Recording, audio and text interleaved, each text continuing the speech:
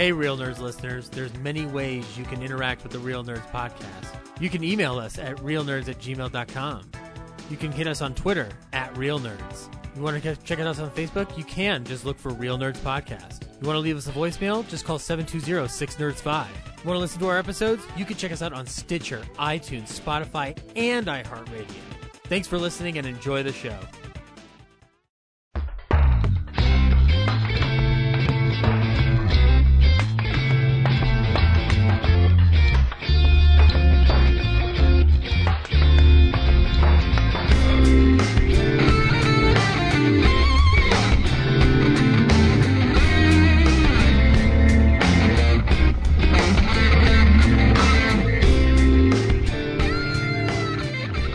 This is Real Nerds Podcast, and for over 10 years, we have seen a new movie and podcasted our experience to the world. This week, we saw James Bond in Ian Fleming's Barbara Broccoli production of No Time to Die. Wait, you're just going to leave out the Saltzmans? What the fuck, man? Stay tuned to the end of the episode where we will tell you if we recommend the film or not, play the trailer, and then spoil it. I am here always with my fellow nerds, Brad. Hey. Zach. Hello. And of course, Corinne, because it's a British movie. Hi. And we also talk about movie news, movies that are coming out, movies that we are watching, horror edition, because Brad is a piece of shit motherfucker. Oh, no, you didn't. And I'm going to beat him in what we call keep dreaming, loser. 2021. What are you calling yours, Brad? The one where I step on your neck and cripple you and never make you want to watch horror movies ever again. That's my challenge. That doesn't have a nice ring to it, Brad. It doesn't, but it doesn't have to, because the victors write the history. So. Gotcha. Well, I wanted to be like my hero Ryan, so I called mine Zach Spook. Stop sucking up. Yeah, that's right. Brad, you're just jealous because Ryan and I like black and white movies. I'll tell you, Brad's is actually called Brad's Even Better, Far Superior to Ryan's Halloween Horror Challenge list. Bitch ass motherfucker. Yeah, that's maybe my favorite thing that's ever been uttered in one of your movies is Carson when he says bitch ass motherfucker in one of them. Good times. What one is that in, Brad? Is that in fuck? That's the disaster card commercial, because that's he gets they do the home invasion and then Adam turns the tables on him. That's right. When when he's about to get shot in the back of the head, he's like, bitch ass motherfucker. And then he gets shot in the back of the head. Yeah, I remember that. It's pretty dark stuff. Yeah. Back in 2002 when you could make fun of home invasions. Yeah. You can still make fun of them. Yeah. Speaking of Brad's movies, Brad, is there some news you want to share with us? Can we stop real fast? Corinne, I am the host. I do the transitions. You do not do the transitions. Sorry, I'm just trying to help.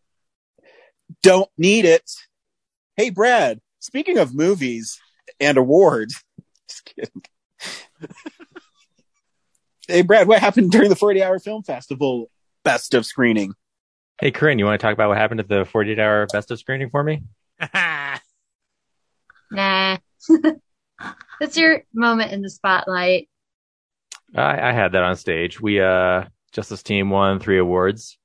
Best actor, tied Best Actress for Tanya Henderson, Best Sound Design, and Best Graphics.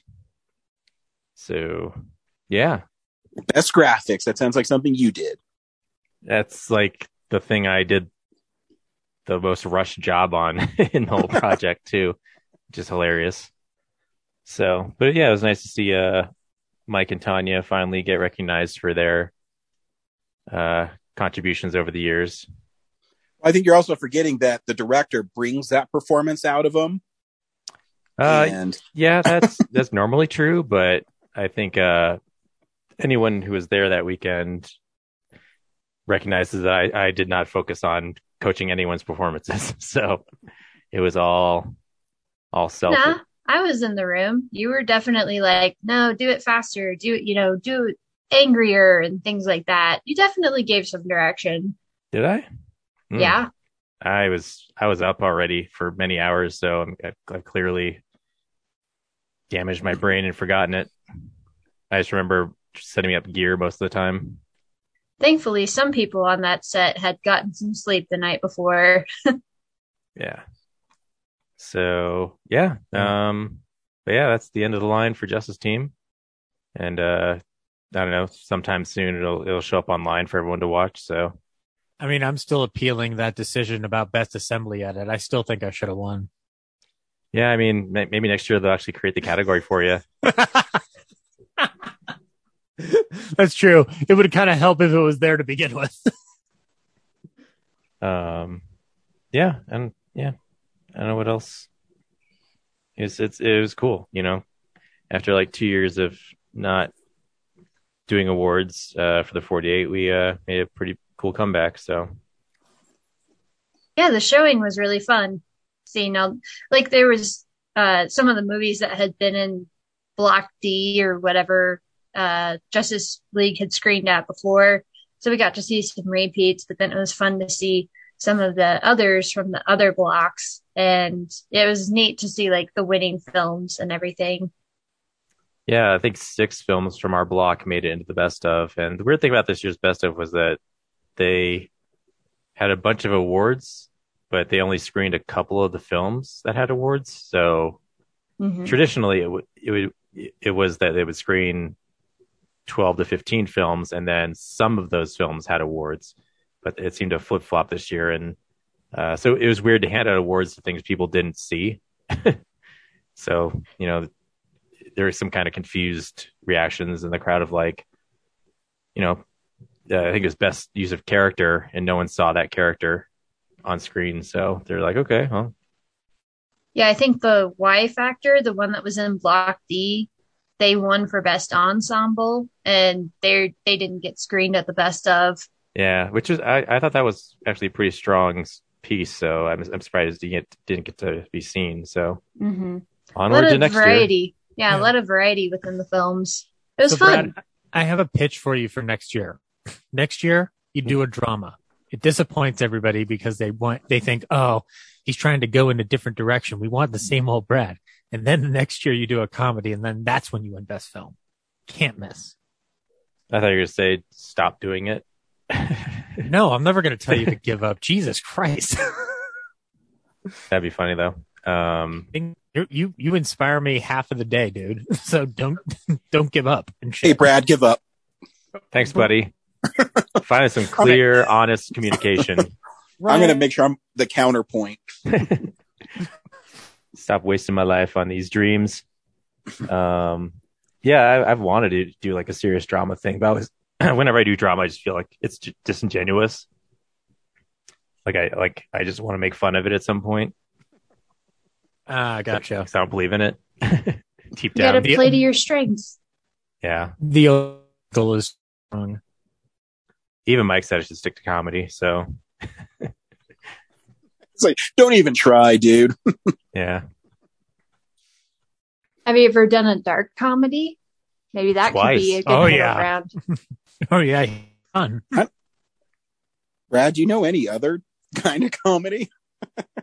Yeah, is there any?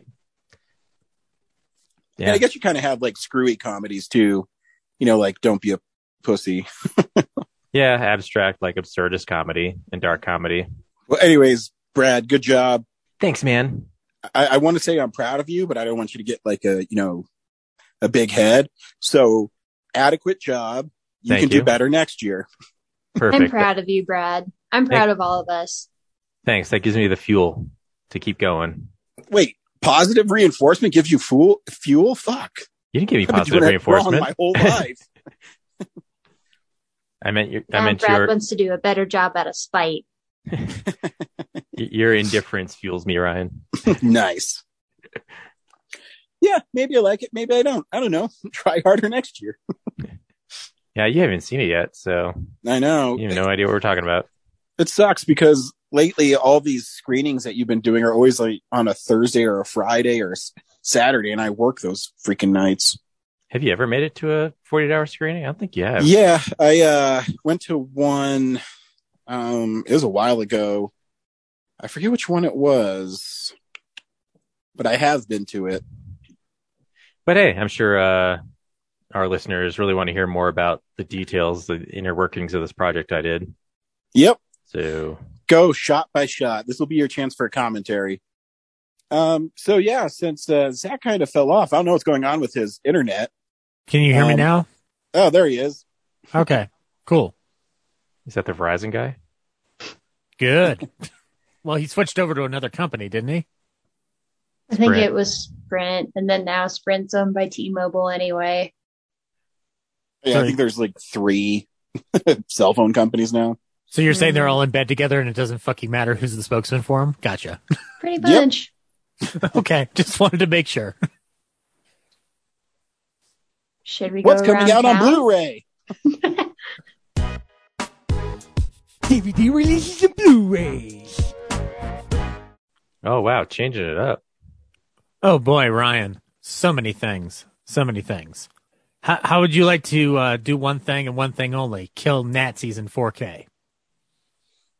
Yeah, maybe. I'm sure I'll get a Stern talking to, but Only if we Nah. can drink a bunch of champagne while doing it. That's a bingo. Yeah, that's right. Inglourious Bastards, the Quentin Tarantino 2009 classic, is coming to you on 4K with an exclusive steelbook as well. And if you also want some Al Pacino and Sean Penn together in a movie, you can get Carlito's Way in 4K. So it's some universal output there. I have not seen that in forever. I can't remember if I like it or not. I don't remember a damn bit of it, Ryan. Maybe we should both watch it in the same week and come back with our thoughts.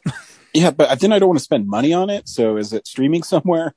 Oh, I'm sure it is somewhere. I mean, technically, I am spending money on it because I'm paying for the streaming, but you know what I mean. They're not. They're just getting your click. That's all they're getting. And by the way, I'm surprised at the things I can find on streaming. I found the Thing 2011 thing with Mary Elizabeth Winstead on Prime, so that's going to be in my lineup to watch. So you never know what you'll find in the streaming world. Kino Lorber is putting out Misery in 4K, the 1990 Kathy Bates James Caan classic. And this is something I didn't realize was happening. But the Columbia Classics Volume 2 4K Blu-ray, so they're doing more of these.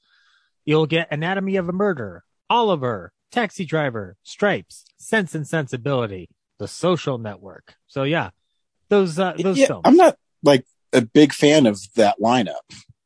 I mean, it seems like it's things that only I would give a shit about, Ryan. So I understand. No, I mean, I love The Social Network, but it's weird that it has stuff like Oliver, The Social Network, and Stripes. What? Wait, which Sense and Sensibility is it? I'm assuming it's the one from the 90s, Corinne. That's got to be the only answer. The one with Alan Rickman, Kate Winslet, Emma Thompson, Hugh Grant. The one with me, Alan Rickman, and no one else. He's so good in it. But yeah, I mean, have you ever seen Anatomy Yes, of a it's Murder? the one with Emma Thompson. Yeah, exactly. Ryan, have you ever seen Anatomy of a Murder? I have. I But own you it. probably you'd want the Criterion, yeah. I own the Criterion one. So then there you go. Then you're all set. You don't need it. And I know that you're not rewatching Stripes anytime soon. And certainly I not like Taxi Stripes, Driver. but it's a weird upgrade. And I know that because I was part of this, they do it based on people voting. So that's how we got Last Action Hero on 4K. They didn't put it in their prestigious box, but it's whatever, I guess 5 or 6 movies that are the most vote getters, which I think the Oliver one still like blows my mind. Am I the only one that thinks that movie is garbage or what? No, you're not alone. I'm not a huge fan of it. That's weird for an upgrade to 4K, right? I don't know. I mean, it does have prestige behind it. And it's not like, I don't think it's a sack of trash, but like, I just think there are better Columbia movies they could put on there. Yeah, I mean, I don't think it's a sack of trash. I think it's a sack of shit. Brutal Frost over here. Kolchak, The Night Stalker, the complete series, coming to you from Kino Lorber as well. And we are also getting from Arrow, Legend from 1985 with Tom Cruise. I'm assuming this is the standard release because we talked about Legend being released last week. So this is the Arrow thing where they release a standard version later. Yeah. Warner Archive is putting out the Ghost Ship and Bedlam. You get a Luton double bill this week. I am definitely picking this up. You know what I'm also picking up, Ryan? You'll never guess. You'll never guess. You'll never guess it at all. Something that rhymes with Kara.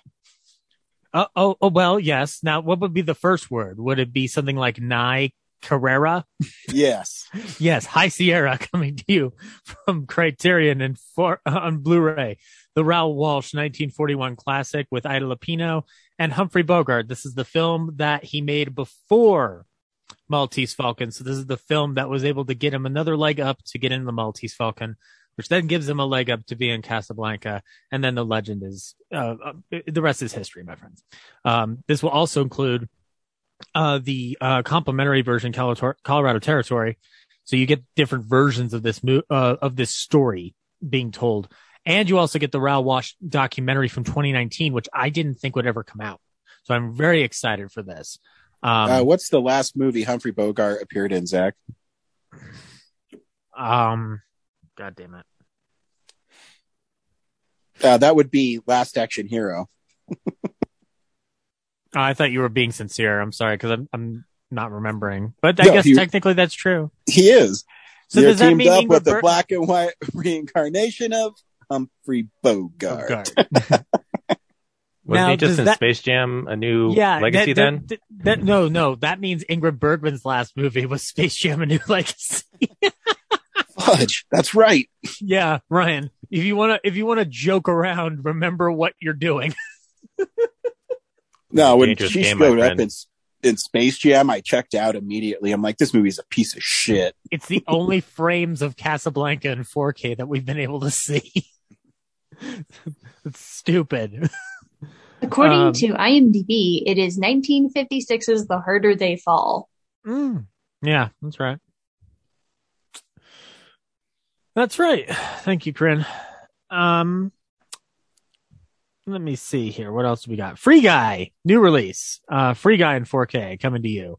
I liked Free Guy. Ryan liked Free Guy. I don't think anybody out there didn't like Free Guy, right? Right? Right? I didn't. Someone who has a heart as black as the depths of the ocean. I don't know. You'd have to lead a pretty sad life making 48-hour movies to not like Free Guy. Screw you, dude. Well, let me tell you this. Here, I'll offer something up. How about Deadly Friend from 1986 coming to you from Scream Factory? Wes Craven's 1986 shot. And does everyone know why that movie's so infamous? Enlighten me, Mr. Frost. So if you've gone to the Alamo as many times as we have, there's a part where they're like, no talking, and the chick throws a basketball and it hits the dude's head and explodes. That's from this movie. Nice. No, I mean, it's not as cool as, and I wish you would shut the fuck up. Nah, that's funnier. That's funnier. The Flash, the complete series, or the 7th season. Sorry, I was going to be like, yeah, this thing's still fucking going, isn't it? Yes, the 7th season of The Flash is now available for everybody. You can also get The Haunting of Bly Manor. And you can also get a 2-series pack of The Haunting of Bly Manor and The Haunting of Hill House. So all you Shirley Jackson fans want to check that out. I have the Blu-ray of The Haunting of Hill House, and it's awesome. I wish all the cool Netflix shows would be put out on Blu-ray. Hey, I don't know Ryan, why they only do some. I don't know. Hey, Ryan, don't you think it'd be cool if they put some of their movies on Blu-ray too? Maybe a movie by 2 brothers who never made a bad movie. Maybe get that. Yeah, exactly. That's what I'm saying. Yeah, maybe get that fucking shit done, Netflix. Jesus Christ.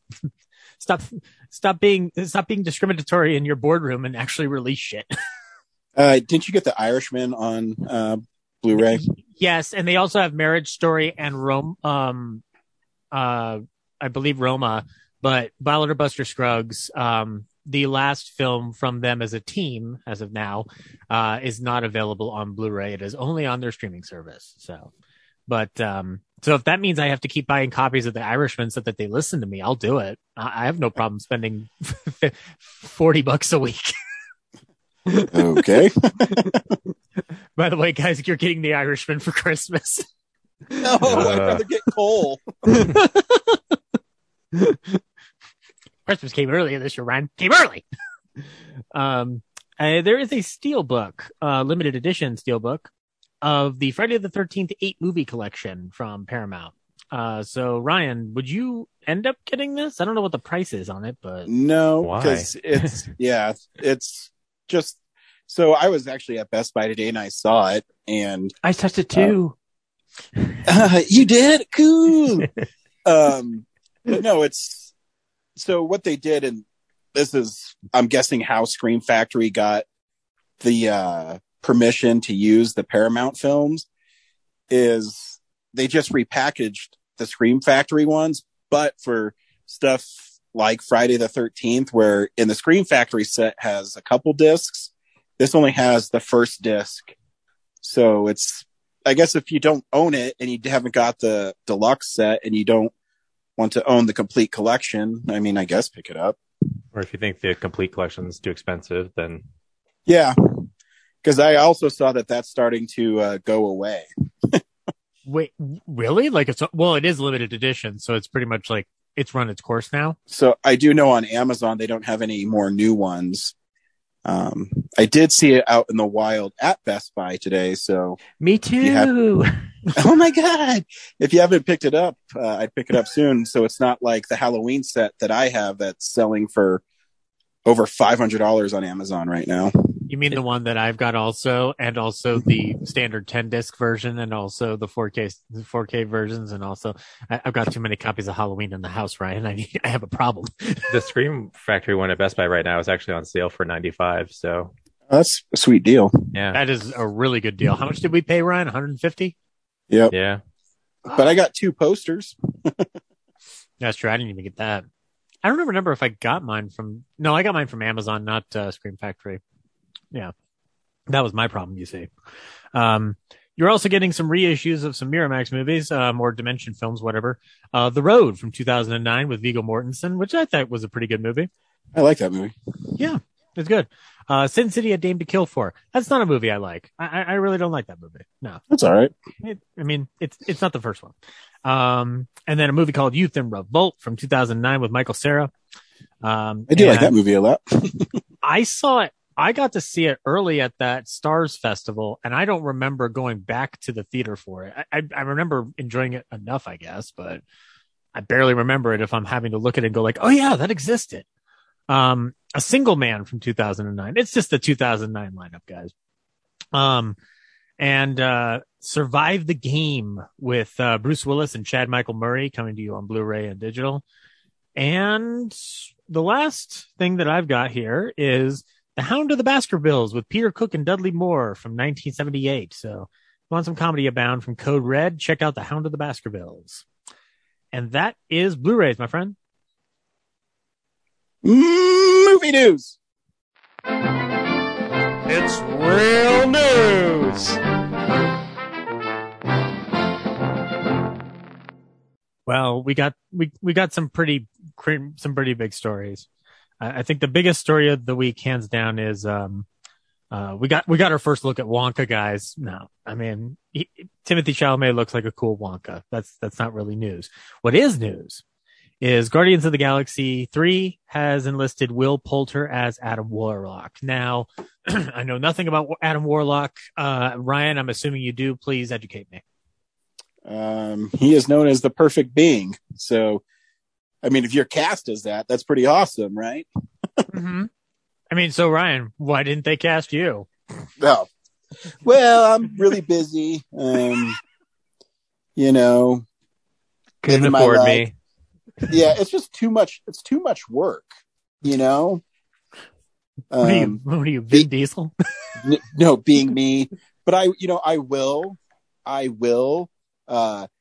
teach Will Poulter how to act and get the best out of him. Mm-hmm. No, that's what I do. Right on. Wonderful. No, he's I'm not the best with him, but he's he's kind of like a cosmic Superman, I guess, if I could describe him the best way. Okay. So he's like, but he's probably got a little bit more dimension or something than Superman. Yeah, Mm-hmm. He's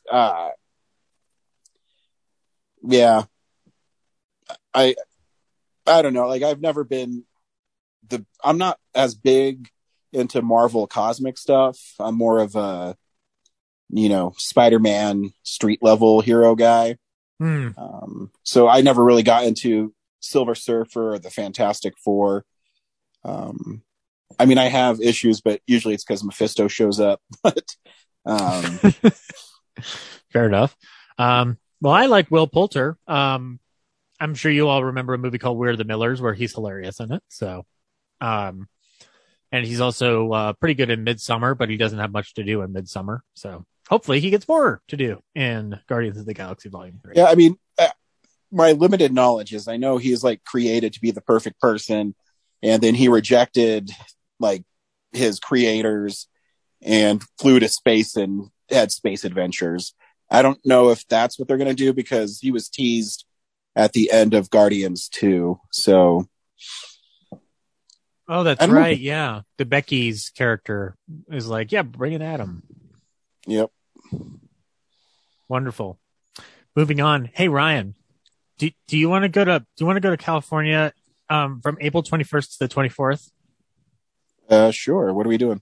We're going to do the Turner Classic Movies Classic Film Festival because it's returning.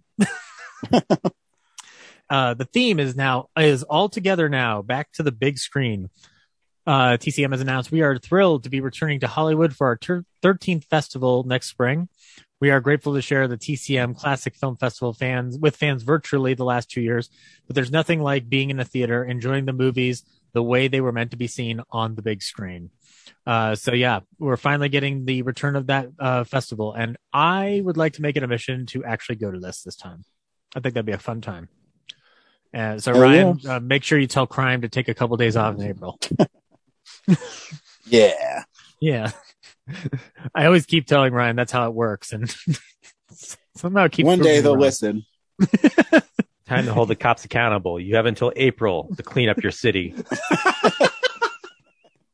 Fuck. That's right. We haven't. You know what? That's been the problem, Brad. We haven't set a deadline.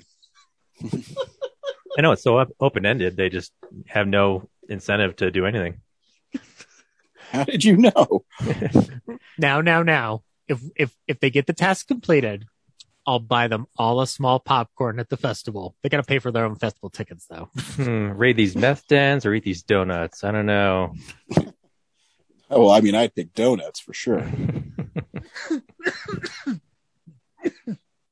Man. Gosh. Anywho, only two other pieces of news that I really was able to find. William Shatner's going to space. Now, is this something that just landed this week, or have I been living in a hole in the ground for the past couple of months? I have no idea. The first I heard about it was a couple of weeks ago. Okay. So then, yeah, I was living in a hole in the ground. But yes, Jeff Bezos' space travel company, Blue Origin, has announced that the sci-fi TV and film icon would be a crew member on board New Shepard NS-18.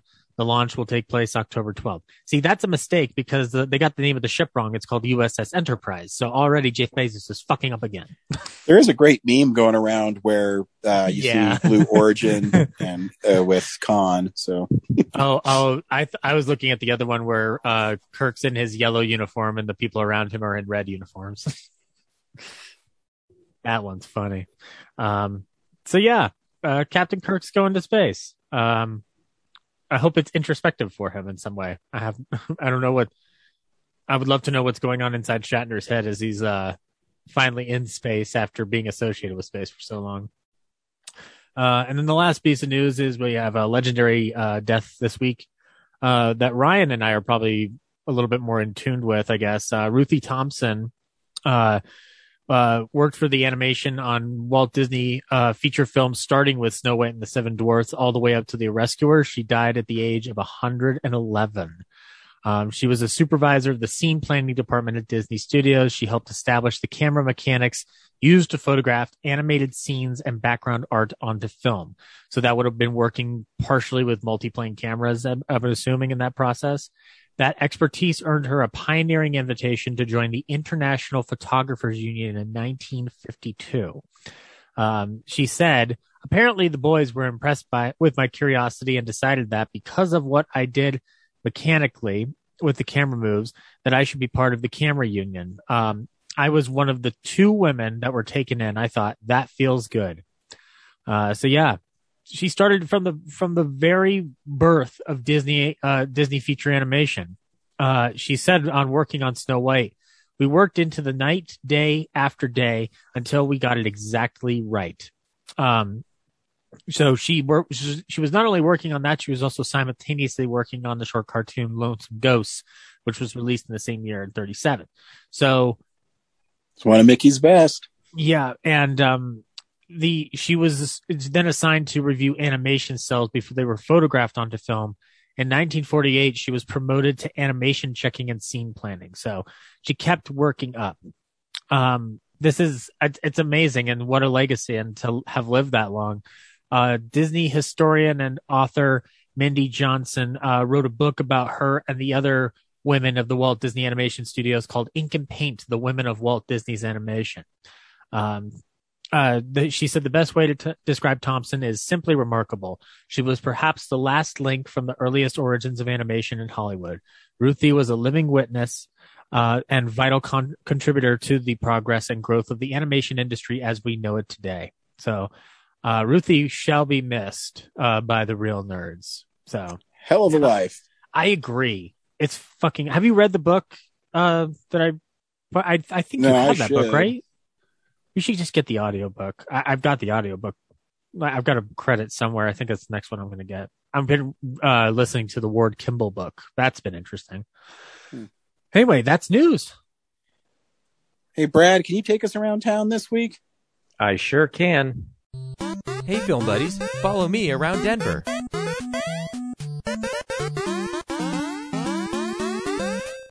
We're only going halfway around town because the 88 Drive-In is done for the season.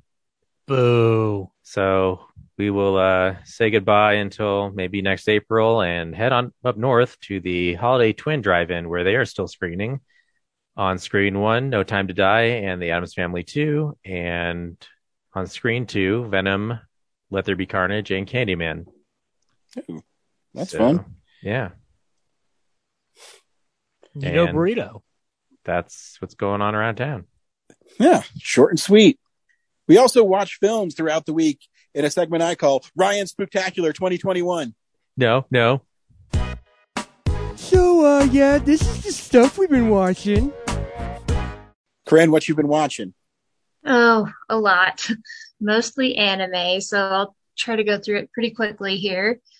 I watched a series called Violet Evergarden on Netflix. It's a Netflix original animation. It's pretty good. Kind of slow at first, but it's more of a character piece, and each episode's pretty self-contained. So it's about a woman who was a soldier in the war, and her sergeant, major, whatever, supervisor gets killed.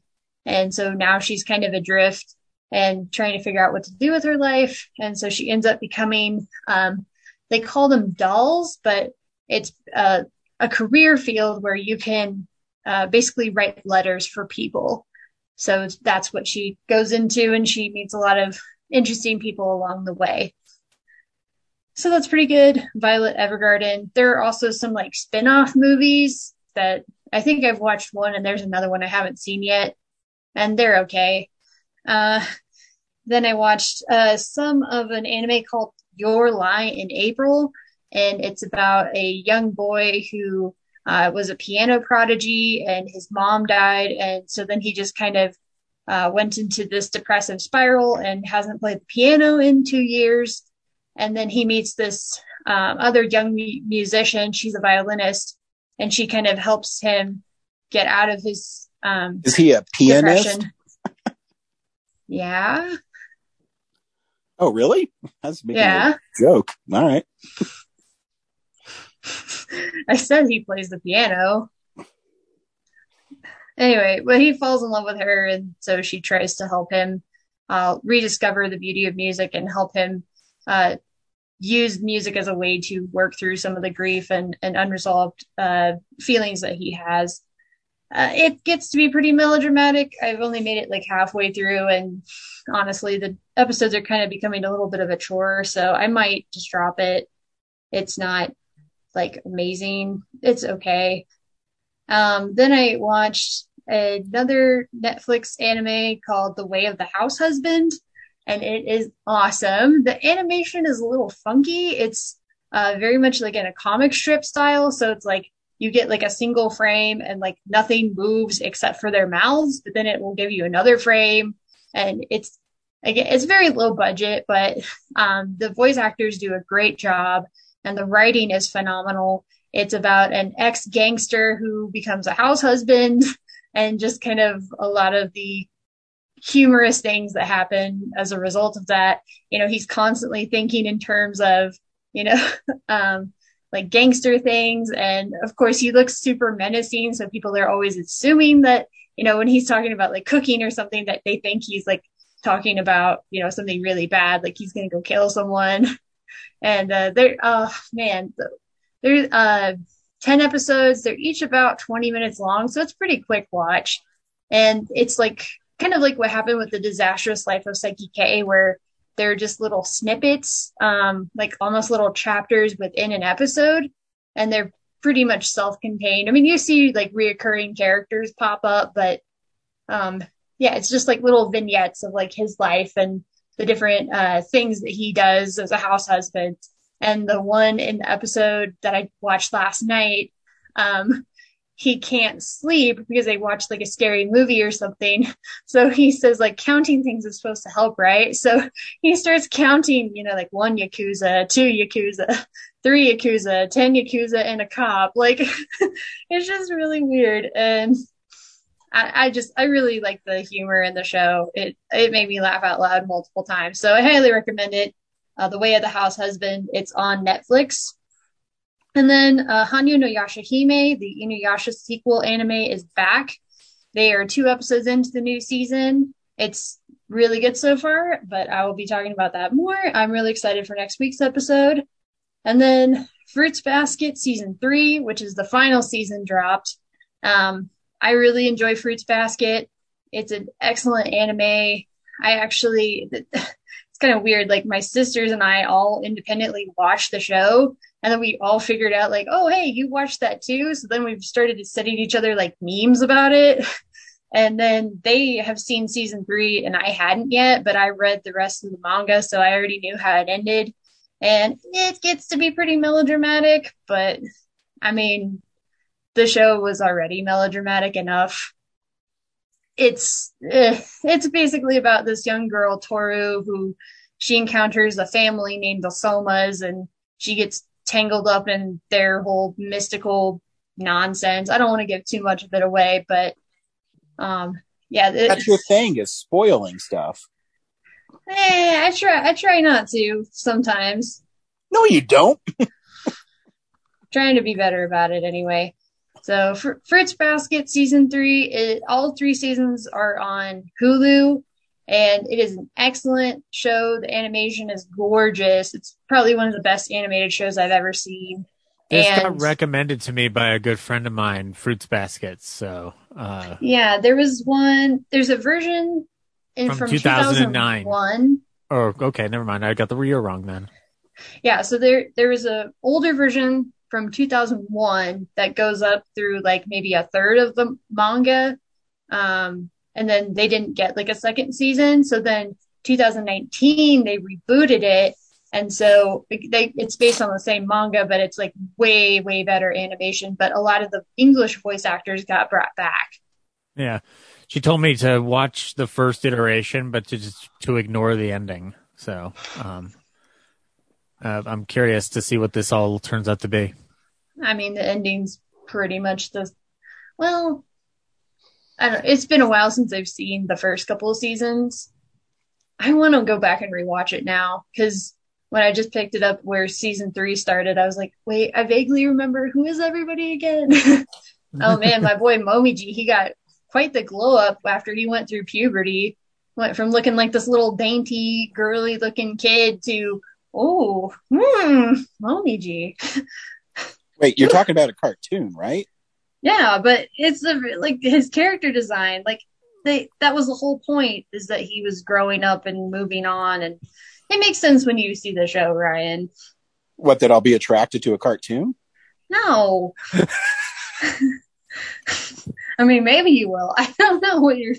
Well, is that what you were saying? You're like, yeah, he started off as this, and then he got older. And you're like, whoa, nice. Ryan, I'm telling Laura that you're attracted to a cartoon. I mean, I am. I love Jessica Rabbit. Well, who doesn't? So anyway, Fruits Basket, it's on Netflix. 2 more things I'll talk about, or I'll save What If for when Ryan talks. But I did watch, I'm not sure if you guys have seen it yet. I saw Squid Game on Netflix. Did anybody else watch Squid Game? No, but how is it?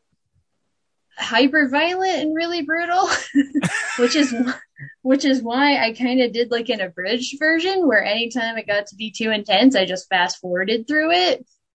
And honestly, that was probably about the way to do it for me. So there were some conversations that I guess people brought up, online that I skipped.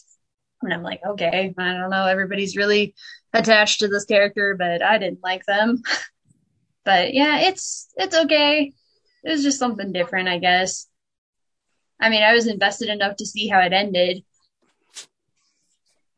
Right on. Cool. Okay.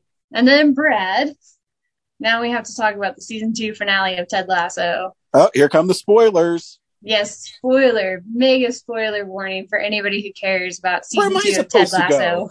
Where am I supposed to go? Turn your headphones off or something. Tune out, Ryan. I don't have headphones. Can you just not wait? It doesn't matter. You've already spoiled it on your Twitter feed, so go ahead.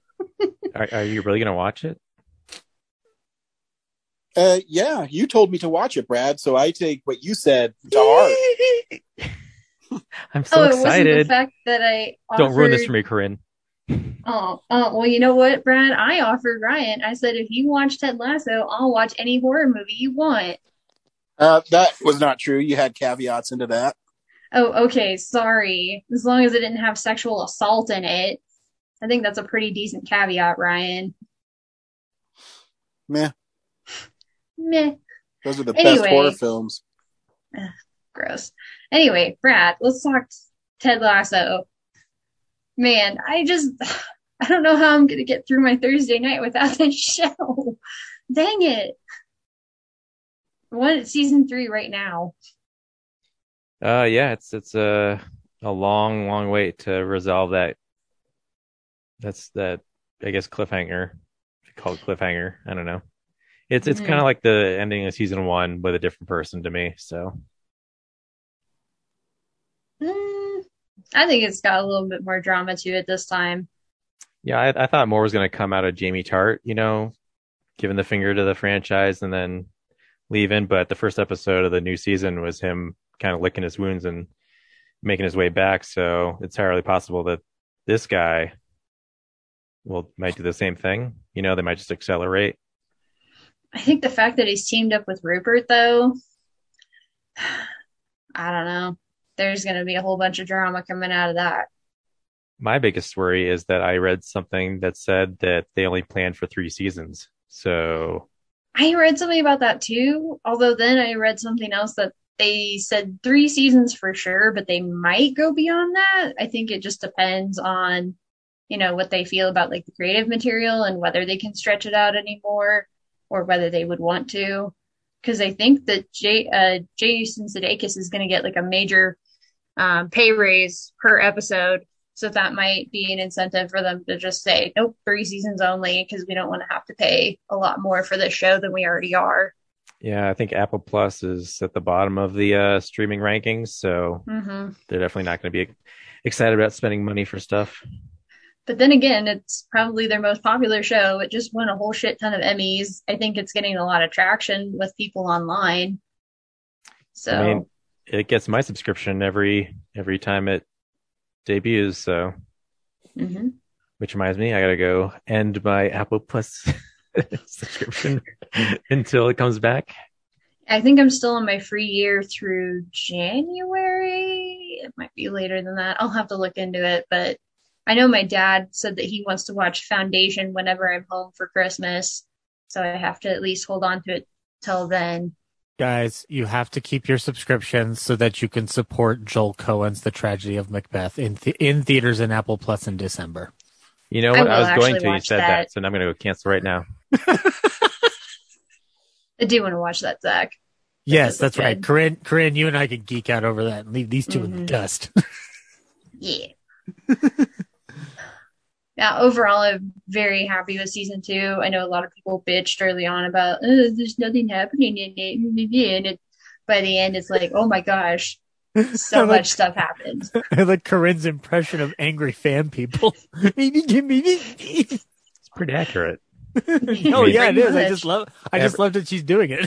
Every Twitter post I read, that's what I hear in my head. So, yeah, lead me to them, Brad. I'll just be like, guys, enjoy your stuff. Just have fun. Yeah. And then when I read Corinne's Twitter post, I go, really? Because she spoils everything.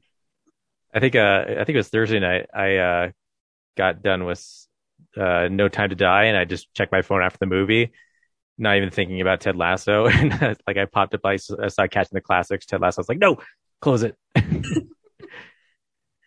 yep. See, I've learned. You should just be Catching the Spoilers. That should be your Twitter handle. Don't tempt me, Ryan. Spilling the Secrets with Corinne Westman. That'll be the next after the 40th iteration. We'll do that one. Okay, yeah, Spilling the Secrets. I'll just spoil everything. Yeah, Ryan. Here, I want to give Corinne a break. Here, I'll spoil some things for you, Ryan. Rosebud was the sled. Ilsa got on the plane. No, dude, she didn't get on the plane. Maybe not today, maybe not tomorrow. But soon and for the rest of her life, she would regret it if she didn't get on that plane. Now. Anybody else? 80-year-old jokes? No. All right. Wait, Ryan. You don't understand. After that, he shoots Conrad Veidt, aka Joker, aka Nazi, dead. And then Claude Rains says, "Round up the usual suspects." And then they walk off together in the fog as the theme to La Marseillaise plays at the end, and it's amazing. Brad, I completely forgot to mention the whole Roy Keeley thing. Did you think that was weird too? It's weird they put all that drama in the last 3 episodes of the season. Like, it seemed like they had a pretty good. Not even the last 3. I thought it was more like the last one. Like, what exactly are you trying to do here? I think they were just trying to like establish that Keeley is kind of like moving on to bigger and better things, and Roy has kind of lived his life and doesn't really aspire to much more. So they might just be, they're not at odds with each other. It's just a natural thing. They might just be telling a story, which you don't see a lot of just like couples that just drift apart. Not that they're doing anything wrong to each other. It's just they outgrow each other. So, and he was worried that she was dumping him at the end of the episode, but it was cool at the end. He looked at that stuffed cheetah and was like, "Nah, I don't care about this. I'm Roy fucking Kent. I'm fine on my own. I don't just have to felt worry like about a way this." to manufacture conflict. Oh yeah, I think it was just add more drama to there's something else I read about the entire episode being this inverted pyramid structure, which is why they did the 3 months later, 2 days later type thing. Yeah, I saw that too. I think that just filled part of that time. So, because it didn't really add anything to the season. I thought that was useful, especially because they teased us the whole Jamie. Well, it was hilarious when Roy did headbutt him after all, so they could hug him. Yeah. Which, side note, I totally thought Sam was going to go with that guy. Oh yeah, that was a surprise. Yeah, I mean, it makes sense. I'm pretty sure that if he had left the show, people would have rioted because Sam is like everybody's favorite character. Him and Danny. Everyone loves Danny. Football's life. Football is life. Ah, man, when he took the penalty shot, I knew he was going to say that. Like, yes, football is death, but football is also life. Anyway, so other than What If, that's all I've been watching. Zach? All right. I've been participating in this whole spooktacular marathon of a sorts. So I went ahead and continued my journey by rewatching The Black Cat. Black Cat is wonderful. If you haven't seen it, Bella Lugosi plays Dr. Vitas Werdegast, who travels with two young, recently married folks on a train, and they are bound similar destinations, and their carriage to their destination crashes, and it lands right at the doorstep of where Vitas Werdegast needs to be, at the house of Hjalmar Potzig, who is a demonic, twisted leader of a Satanist cult. And Dr. Werdegast is out for revenge. And I have a feeling he will succeed. It's Karloff and Lugosi, guys. You can't go wrong there. Rewatched The Howling, Joe Dante's werewolf outing from the same year as American Werewolf in London. And I still like that movie a lot. It's a lot of fun. Makeup effects are fucking dope. I was trying to do this whole game of like who does the effects better, and obviously American Werewolf in London is the winner in that department. But the makeup the transformation in the big transformation in The Howling is actually a lot of fun. It goes on a little too long for an effect that's not as gripping as the one in American Werewolf in London, but it's still pretty damn wonderful. And watching Slim Pickens be a werewolf is fun too. I finally saw the movie Saint Maud, which was a COVID delay movie. If you haven't seen it, it's about a woman who underwent some trauma in her life, and it led her to becoming a born again Christian who's very devoutly dedicated to the Roman Catholicism way of things. And she was a nurse at one point at a regular hospital, and now she's a private care nurse taking care of this leader of a dance troupe who's dying of cancer or some kind of terminal illness. And Maud's whole situation is that she speaks to God directly. And so whenever she pleases God or does something that within God's will, she receives pleasure, like a tingle of sorts. And the whole movie becomes about her mission to save the person that she's caring for.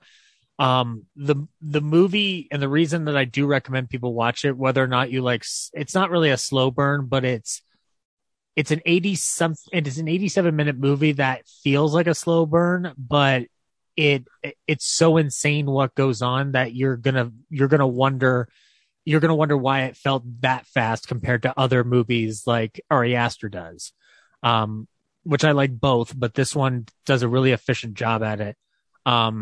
In this movie, whereas religion is usually portrayed as like the savior against a demon of sorts, the movie seems to portray religion itself as the villain. And I thought that was very innovative to do within the respect of like, if you actually spoke to God and this is the delusion you're going on, then this would be the final result of that blind worship. And it's a pretty fantastic horror piece as a result. If you haven't seen it, it's available on Epix via your Prime or Hulu channels, and I do recommend you seek it out. Rewatch The Thing from Another World, the Howard Hawks Christian Nyby version.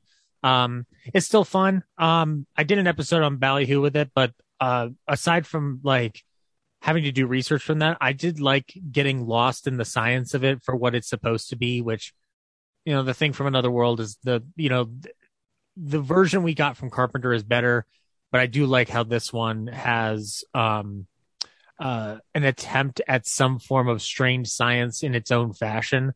But the movie's like, the movie feels weird to watch when it's like rammingly anti-scientist in the process of like a Red Scare allegory. So I don't know. If you want to check it out, please do. Rewatched White Zombie with Bela Lugosi, the Halpern film. Film still works pretty damn well. I did a couple of pre-codes the last couple of days, and White Zombie out of all of them is still the most interesting because it's clearly shot on a low budget. It's clear that they don't have the same flourishes as others, but what they are able to get out of the moments that they can is pretty damn fantastic. And Lugosi's the reason you're watching that movie, but there's some other moments in it that still come very close to like truly hitting pretty adequate beats for the era. Of the other pre-codes I watched were Murders in the Rue Morgue, which I just watched today. And Ryan, did you pick up that Scream Factor at all? No. I think you should. It's not that expensive right now on Amazon. And it's a fun flick. It's Robert Florey, the guy who was originally there's multiple sources that say he was at one point attached to Frankenstein before James Whale got a hold of it. But he's basically doing his version of that story with Bela Lugosi playing Dr. Miracle, whose goal is to find a woman whose blood matches well enough so that his ape Eric can mate with a woman and thus create a ape child. And it is quite a bold movie for 1932. I hadn't seen it in forever, and the print looks good. There's 2 commentaries on the disc. It's pretty fantastic. So if you're looking for an interesting 60-minute romp, Murders in the Rue Morgue is up your alley. And it was shot beautifully. The only thing you'll be able to notice is that there's a person walking around in an ape suit for the wider shots of Eric the ape, and in the close-ups, it's clearly stock footage of an ape. And then I picked up the Criterion of Island of Lost Souls, which I had not seen in a long time as well. And it's Charles Laughton playing Dr. Moreau, with Bela Lugosi playing the lead of some of the rejects out on his island. And I love that Criterion, Ryan. If you don't have it, you need to get it.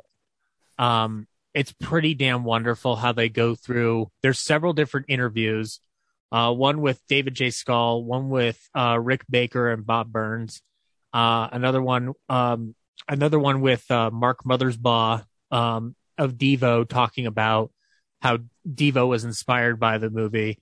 But David J. Scull's one pointed something out that I never noticed before, which is that if you watch that movie, Charles Laughton's kind of playing it like Oscar Wilde. So he's kind of playing into the subtler homosexual subtext of it, which, given that story of Dr. Moreau comes out within this time period of Picture of Dorian Gray, or this like that these adaptations come out within the span of 10 years of each other. So you've got the Picture of Dorian Gray, the Warner Archive one. So it's running into similar territory on pushing the lurid and pushing broader themes and pushing bigger ideas. And Laughton's performance in it is an exemplar of that. And it's pretty damn bold for a movie of that era to be so very abrasive with its imagery of vivisection and half animal, half man creatures. Like it's a fantastic film that I really recommend people check out. Rewatched Plan 9 from Outer Space. I gave this movie 3 out of 5 stars on Letterboxd because it's a great movie, even though it's a terrible movie. And I got to watch it with Film Club this time around, and God damn it, that movie's just so much fun to poke at. But it's such a blast to watch at the same time. I love watching Ed Wood try to world build and failing. So if you've never seen Plan 9 from Outer Space, I will not describe a damn bit of it. You just need to watch it. And the last thing I rewatched was The Omen with Gregory Peck. And I forgot how abrasive yet campy that movie is, Ryan. Yep. It's a great watch. It's a great watch. I loved watching it. I love watching Gregory Peck in that movie. But I forgot some of the camera movement, specifically when they're cueing in the score and when things become heightened, they become operatic, to a strange degree. But Richard Donner directs the hell out of that movie. Like there's imagery in that film that still hits you. Like, I mean, we all know that It's All For You, Damien, and that image of her fucking breaking her neck as she hangs herself is just fucking brutal. The priest getting the spike through his chest, and I'd forgotten about David Warner getting his head fucking decapitated with the sheet of glass. That was a fun effect. Where do you think everything's all over? Yeah. Oh yeah. Oh, and so that was something I forgot. And I knew that Damien got away, but I forgot that the parents he ends up with are the president of and first lady of the United States. Yep. So it's quite a movie. It made me miss Richard Donner. Like as I was watching, I'm like, God damn it, this man was fucking brilliant. So yeah, that's all I watched this week, boys and girls.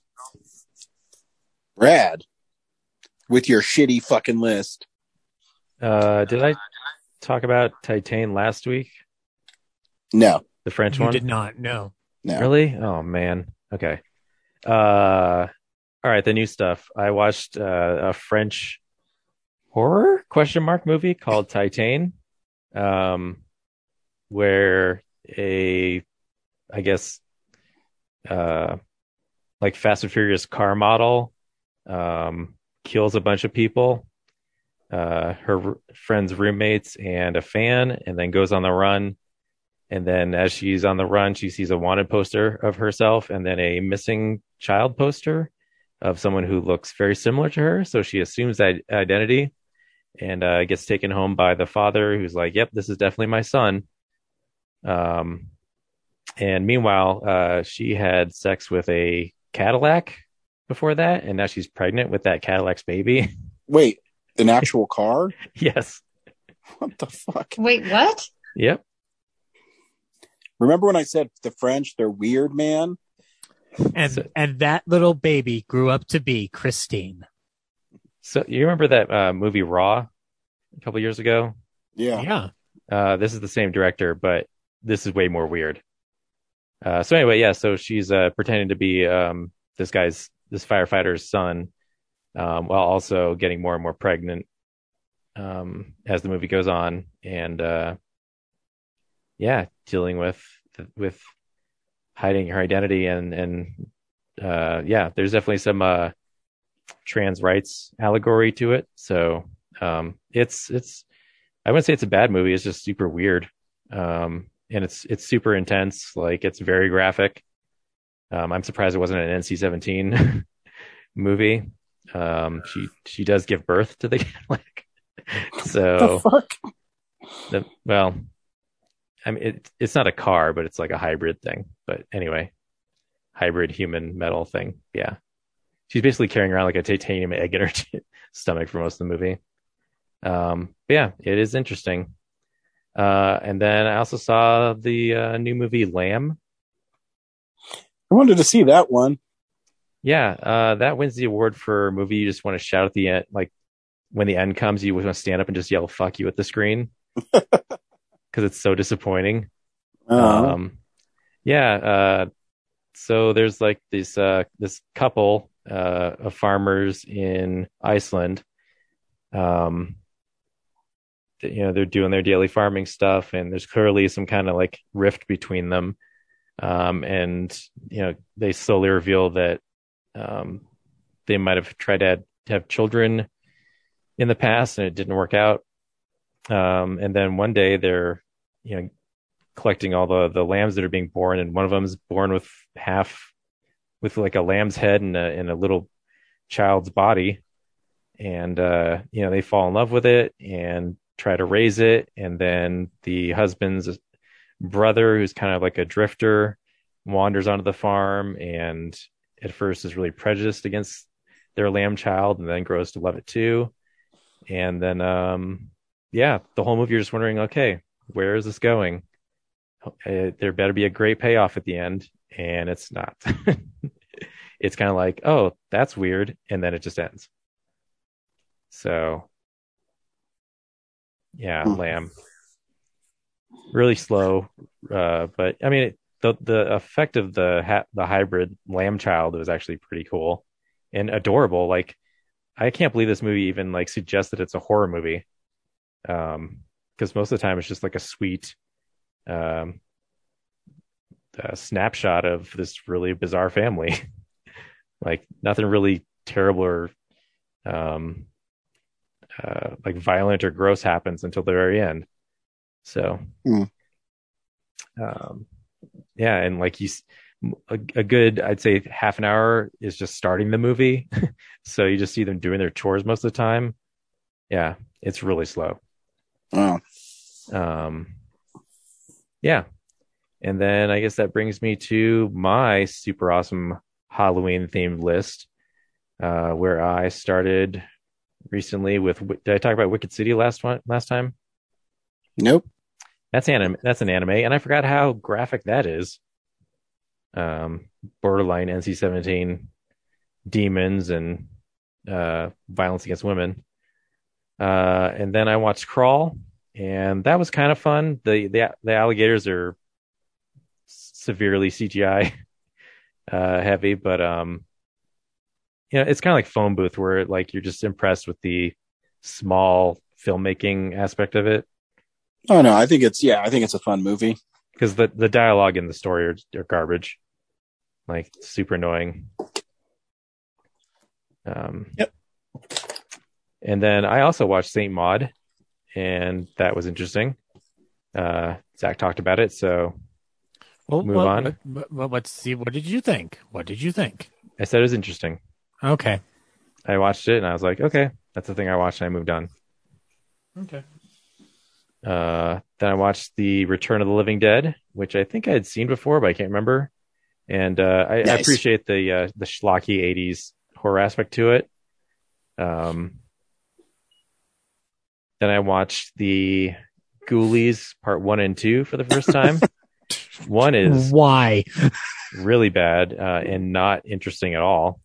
It's just there's like a devil worshipping cult, and they have a kid, and that kid grows up and inherits the house, and then he gets back into doing cult stuff on his own, and he summons the Ghoulies, and they just do kind of like minor annoyances to everyone in the mansion, and then eventually he stops being a cult leader because he wants to marry his girlfriend or whatever. So then they send the Ghoulies back to hell, and then Ghoulies 2 actually has like violence and stuff,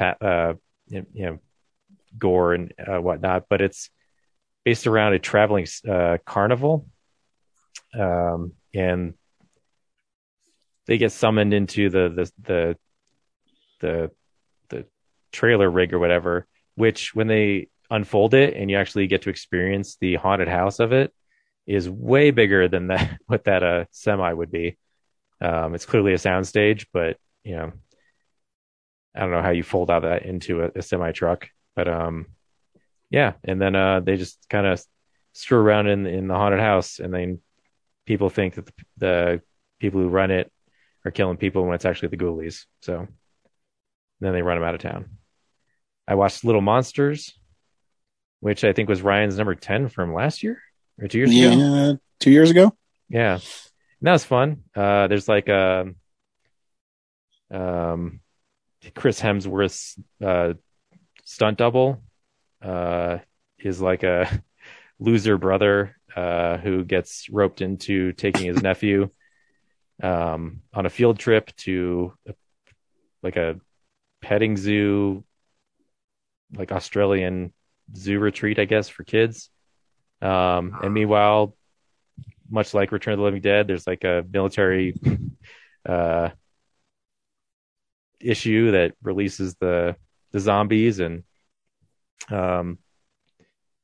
stunt double Chris Hemsworth falls for his nephew's teacher, and so he's just trying to like hook up with her while they're escaping the zombie horde. And then Josh Gad is the like kid show host who's actually secretly like hates kids, and is like he has like the celebrity big head and everything, and causes problems as they try to get out of the situation. That's fun.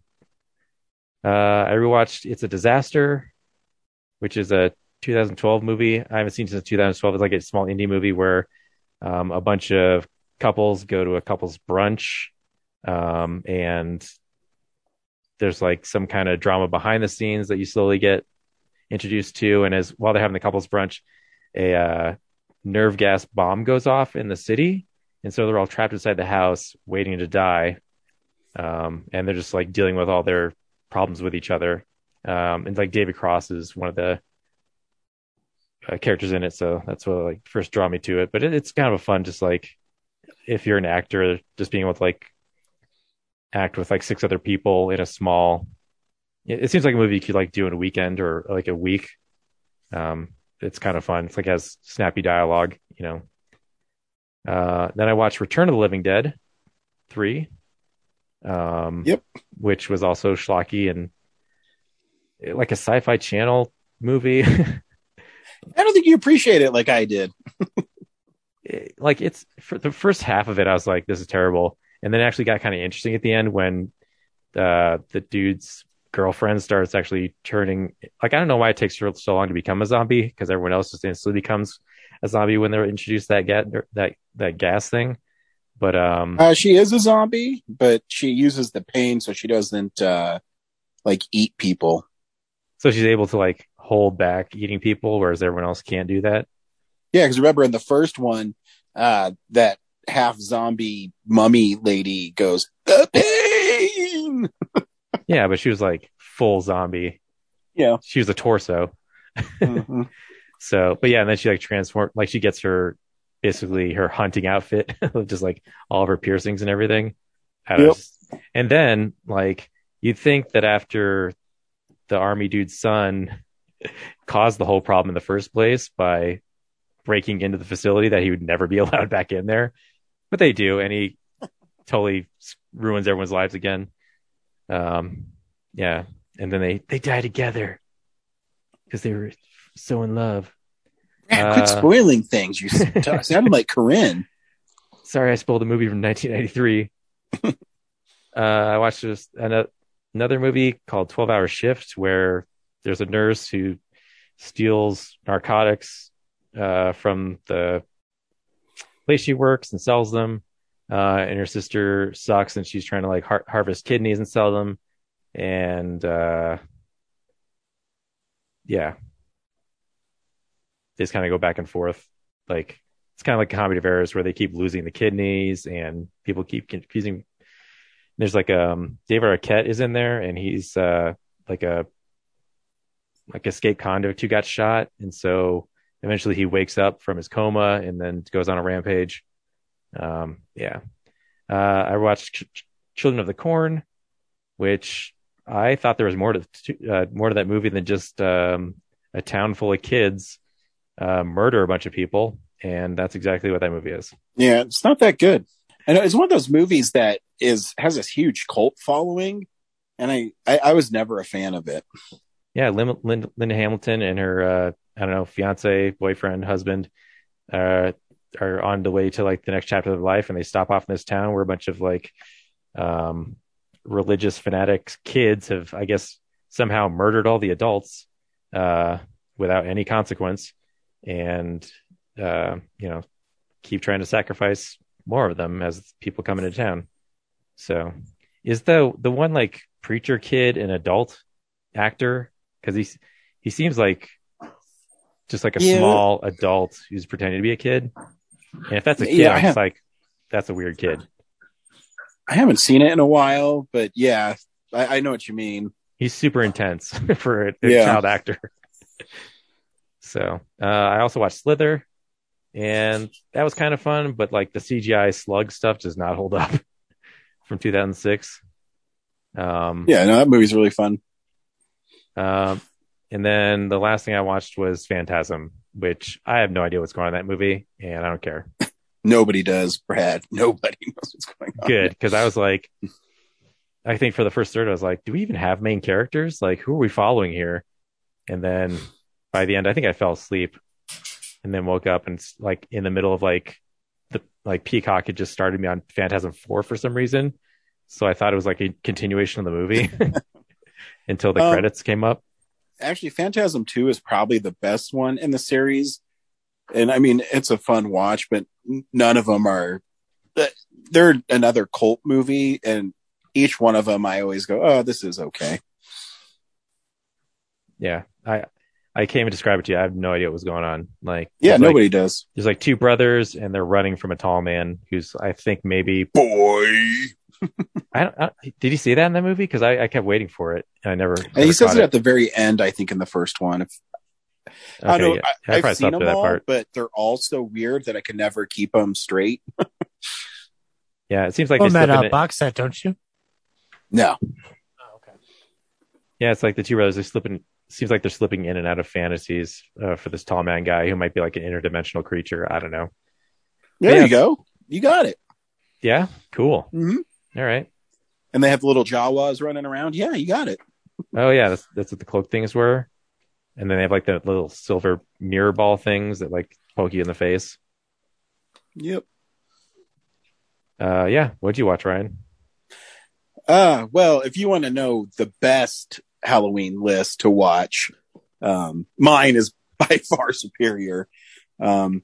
What I did, and I'll just refresh people. I just go, there's this website called bestrandoms.com, and you can select movies, and then in a movie generator, I just put like 5 horror movies, because sometimes they pick ones that I don't own or I can't stream. Oh, so you're not even doing all the work. Here I am curating my own, putting all the effort in, and you're just letting a robot do it for you.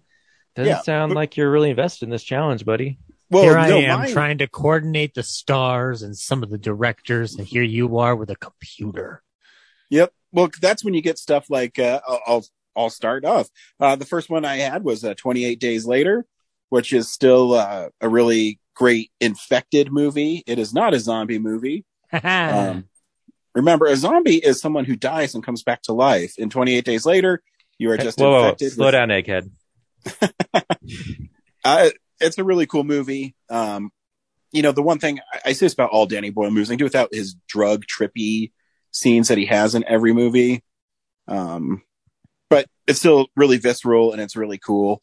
Then the next one it picked for me was Evil Dead, the 2013 one, which is a hell of a movie, and has really intense moments and great stuff. If you haven't seen it, Jane Levy in the lead as Mia is incredible in the film. That tongue moment will never leave my mind. I always think the creepiest part in it is after she is sexually assaulted by the forest, right? And she comes back home or to the cabin, and she calls her brother in, and she's saying, "Someone in the room with me," and no one believes her. Then you look in the corner, and it's that one, basically her as a demon, panting and looking all creepy. I think is really effective. I watched The House on Sorority Row, which is kind of a cheesy 80s slasher film. It has elements of kind of a whodunit. The kills are a lot during this time. I think this came out in 83. There's a lot of movies that were trying to capitalize on the Friday the 13th craze, and none of the gore effects were quite as cool as Friday the 13th. But I mean, if you want to watch an 80s slasher film, it's one of the better ones. Zombieland Double Tap is a really fun movie. I love Woody Harrelson, and I think he's really great in the movie. Just continuing the adventures of that universe is really fun. And the different types of zombies are really fun in it. And again, just totally random. So the next one it picked for me was Saw 6, which I actually think is one of the better Saw movies. There's a couple traps in it that are pretty intense, and it's the one that has a pretty coherent, you're going to pay for being a shitty person, trope that they usually follow, but some of the Saw movies don't follow that trope, I guess, or stylistic.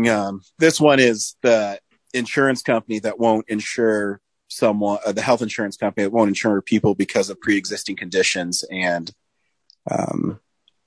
then they're targeted by the Jigsaw killer. Does this one start with like the public execution with like the girl with the like 2 boyfriends? No, there's I forget what they're I think they are insurance people too, but it's you have to cut off the most of you to win. So the one dude's like cutting off pieces of his like flesh, and then the one lady cuts off her arm, and she ends up living because her cut off more weight. It's a pretty gruesome beginning. I did not randomly choose to watch Halloween in 4K. That came in the mail, and so I watched it. And it's always really fun revisiting films like the back of your hand, and watch them in 4K. Or I remember seeing, first time on Blu-ray or something. And it's Halloween is so well shot that in 4K it just amplifies how great the film looks for the budget. There's some scenes that are really darkly lit with only harsh light, maybe on Michael Myers' mask or on Laurie at certain points. Yeah. And it just looks awesome. It does. I'm curious what you think of there is a different color timing on that 4K transfer. I noticed it's a little more warm. It's not as, I don't know if cool is the right word, but I get what you're saying. There's a key difference in it. I've got both versions, so I'm not like, pissing in the wind on it, but I did notice it. It didn't take away my enjoyment, though. I like what Cundy was going for in that new transfer. But I tend to go to the older disc, though. Yeah, I think this. Did you get the new one, Zach? The absolute new one from Scream Factory? No, but I have the 4K transfer that they got approved through Lionsgate and Anchor Bay. So this is a new one again. It says it's a 2021 4K scan, but it's also approved by Dean Cundy. So I don't know if it's the same one, but are they freshened up the one from 2 years ago? Halloween has lots of releases. It's like Evil Dead. Well, that's how Trancas Films makes its money, right? This is how this business works. It's why they own the rights to that 4 and 5. I guess I'll have to pick this up then. I was going to pick these up anyway. I've just been kind of waiting till I had the money. But so I do have bad news for you on these. Oh no. You might want to wait a little bit longer because they're like $38 now on Amazon. Mother of God. Well, I maybe what I would do is end up getting some of the sequels first, because I've got plenty of 4Ks of the first Halloween, but I don't have a 4K of like 2 and 3 and 4 and 5. So that might be. Those 4 and 5 show up today for some reason. They're having supply chain issues, so I'm getting things weird. So today I got 4 and 5 in, and I'll let you know how they look. I also watched the Italian schlock classic Zombie, which is, if you want to see a zombie fight a shark, this movie's for you. If you want to see a woman scuba dive topless for no reason, this movie is for you. If you want to see a joint American and Italian production, hey, this movie is for you. And it'll be scenes where someone's speaking English and the other person speaking Italian, and they're dubbed in English, and it looks really weird. And I never knew why when they have people dub, they're the worst actors ever. Well, you've watched a Sergio Leone movie. That's pretty much how they do that. Oh yeah, no, it's exactly what it is. It's the actors are better in Sergio's films, though. Yeah, but Zombie's fun. The gore effects are pretty great. The glass through the eyeball. There's when the zombies are eating people and they're ripping the flesh off. Looks pretty gruesome. This movie, I think, is known more for how notorious the gore is. The movie's okay. It delves more into the voodoo aspect of the zombie lore. But it's fun. And it's really funny that I got this randomly because I picked up the 4K Blue Underground version of it maybe 2 weeks ago, and I never got around to watching it because I started doing this thing, and then it picked it for me. So I was, it's meant to be. I watched the 1985 Fright Night. It's a great film. You're so cruel. You're so cool, Frost. I know, right? I like to think so. I watched a Halloween H2O with my wife, and she's never seen it. I like this one because it's really lean and quick. And I think I was talking to Laura. I think it's really interesting that Jamie Lee Curtis has been involved in 2 reboots or continuations, but this one continues after Halloween 2, and the other one is 2018, as if Halloween 2 didn't exist. That was the reason she got on board, because they got rid of the sister element because she thought it was stupid to begin with. You have the multiverse of the Halloween franchise too. So it's a fun movie, and Michael Myers is pretty great in it. And it's directed by Steve Miner, who did Friday Part 2, Friday the 13th Part 2. So it has a really mean streak to it, and it's really lean. I think he does a really great job of making Michael Myers scary in it. I thought about something today with the corkscrew gag, Ryan. Steve Miner didn't direct Part 4, but there's a corkscrew gag in that one too, and it leads to a death. And so Steve Miner might be playing a nice little trick there. Hey, where's the goddamn corkscrew? I've got it for you right here. I watched a movie called The Empty Man, which it didn't do that well. I guess it came out in theaters last year, but kind of went away.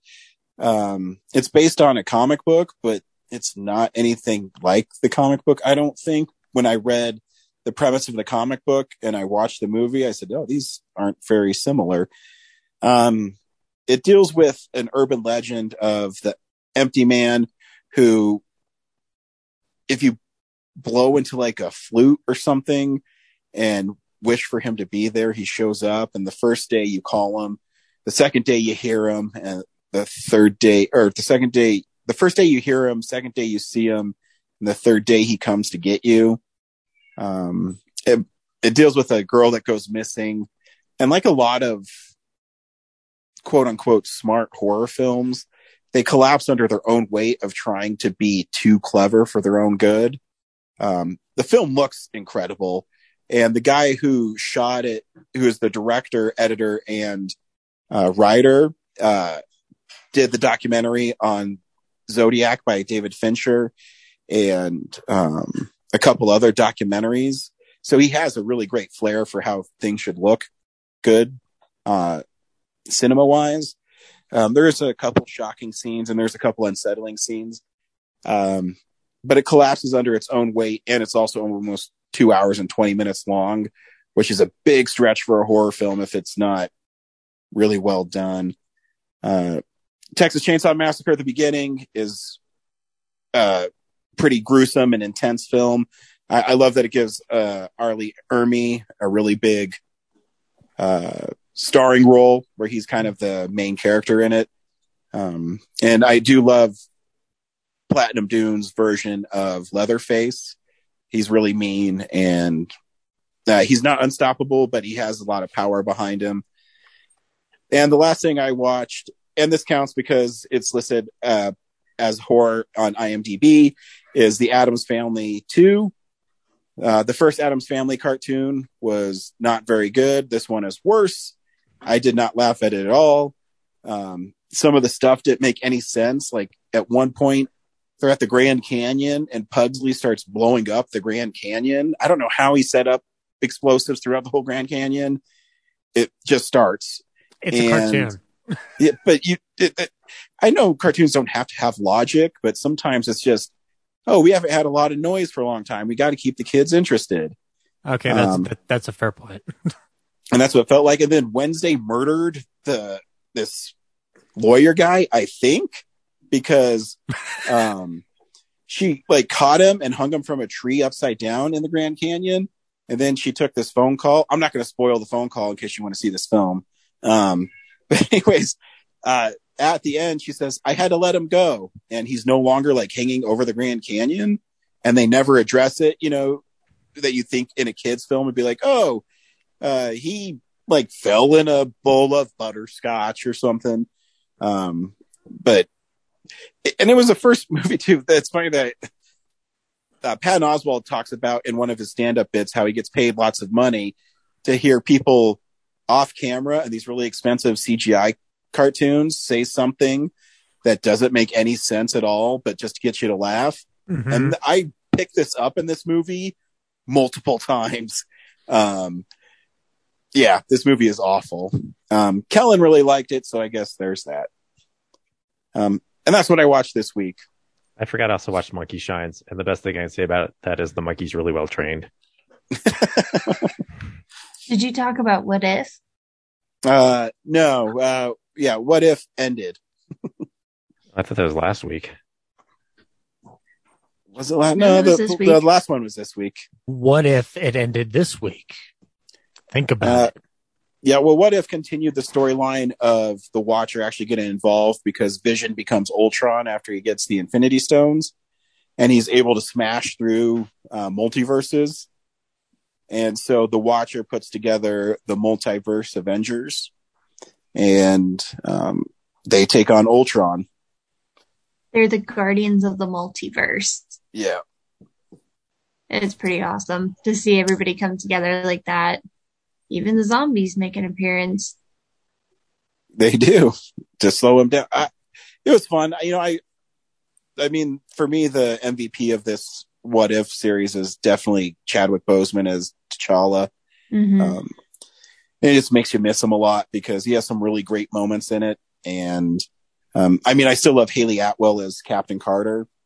I think really she's like great. this version of Doctor Strange. Yep. He was carrying that team too. Yeah, it's interesting that they brought him back because I think the Doctor Strange episode is the best episode of the season. And I like the Star-Lord T'Challa one better. Yeah, that one's good.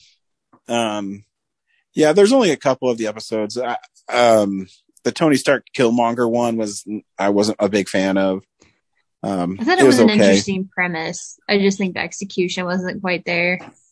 It's funny. I mean, none of them are bad. Some are just better than this, but it really did remind me of the What If comics, where they were, one issue, and then you get through 22 pages, and it has to end in 2 pages. And I'm like, oh fuck! And here's a quick ending. Yeah, it was fun. The only one I didn't like was the zombie one. I felt like that was just kind of filler. Yeah, it was still fun. Like, I don't think there was... the series wasn't like WandaVision or Loki for me, where I says, oh man, this is really fun. I kind of like where everything's going. I mean, the stuff was fun. But it's probably, I think, the weakest of all their shows. Oh, really? I think I liked it better than most of them. Definitely better than Falcon and Winter Soldier. Nope. But that's okay. We could agree to disagree. As we do on many things, Ryan. Yep. Some of us have cool taste. Some of us have lame taste. Beggars can't be choosers. Whatever that meant. I don't know what I'm saying. Anyways, that's what I watched this week. We returned to the theaters this week again to see James Bond in No Time to Die. Corinne, do you recommend No Time to Die? Yeah, it was a pretty fun movie.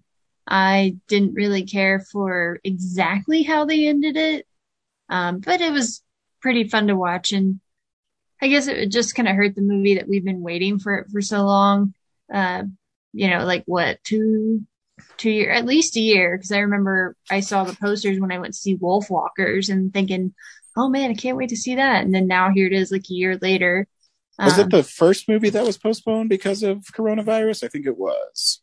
I think so. Yeah, I think it was going to be April 2020. Yeah. Well, actually, I think Mulan was going to be like late March. Well, I mean, but it was one actually, of I think them. it goes Quiet Place 2, Mulan, and then No Time to Die. I think that's how Something it went. like that. Yeah. It was one of them. But anyway, yeah, I don't think that helped it. I thought the villain was okay. It kind of tied a lot of plot threads together it was good to see Blofeld again. Yeah, it was just there were some parts that I was kind of surprised by, but then, like I said, didn't really care for the ending too much. So yeah, it was fun. Zach? Yeah, I think you should. I'm a casual Bond fan. Like, I'm not a diehard. But I followed the Craig run all the way through, since 2006 in theaters, and watching it come to an end this way, I liked how the movie ends up addressing Bond as a whole. It's a little long, so it kind of docked me a little bit for that. But I mean, it has enough going on in it to keep you entertained. Craig's great as usual. I think Rami Malek's fine. I enjoyed seeing my beloved Christoph Waltz back on screen again. And yeah, it's a fun spy time in the movies. So yeah, I would definitely seek it out. Brad? So I got to see this movie twice already, and one of those screenings was in 4DX 3D. So my review will incorporate some of that. But yeah, the first time I saw it, which wasn't that, I was like, this is an okay movie, and it's really a sad movie, and a lot of it deals with coming to terms with kind of an obsolete format, like that James Bond is. So it definitely feels a little neutered, and also because the main plot of this movie involves a virus. So parts of kind of feel like the plot involving Rami Malek got axed a bit in editing, probably, which is why I was surprised he had very little to do in the movie. But as a movie, just about it's kind of about endings and a conclusion to the Daniel Craig James Bond character arc. Kind of wrestling with ending and also being sort of a man out of time and relevant anymore. The second time I watched it was even better because I was able to not focus on how the virus works and what that plot is, and just focus on here's a guy who's at the end of his journey. And so there's a lot of background details. Am I crazy, or was Ort Goldfinger in there?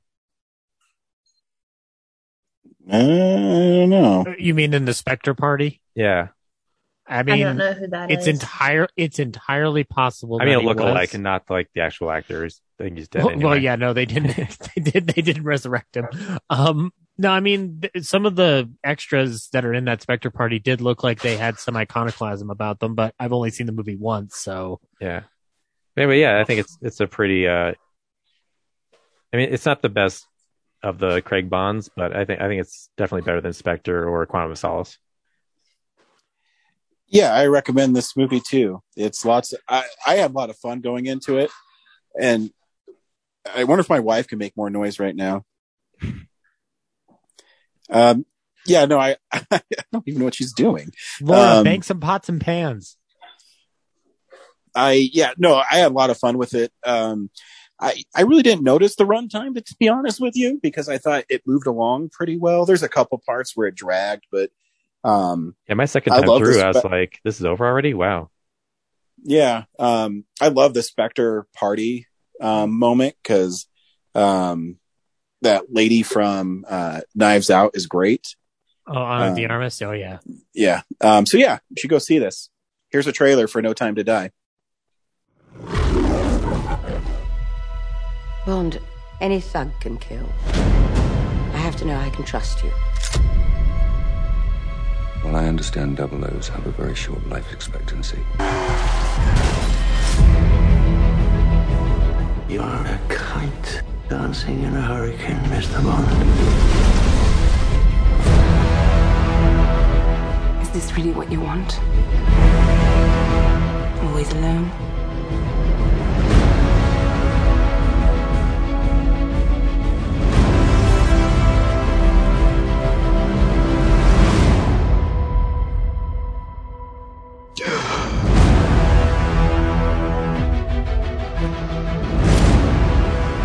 We used to be able to get into a room with the enemy. And now they're just floating in the ether. When her secret finds its way out, it'll be the death of you. Oh my God. Target enough people. And the people become the weapon.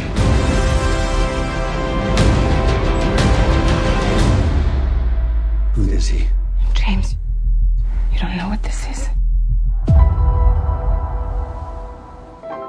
James Bond. License to kill. In love with Madeline Swan. I could be speaking to my own reflection. Only your skills die with your body. And life is all about leaving something behind. Isn't it? Come on, Bond. Where the hell are you?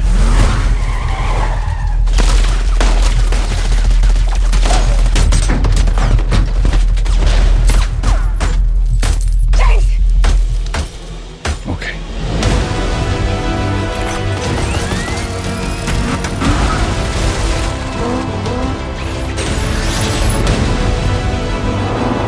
If we don't do this,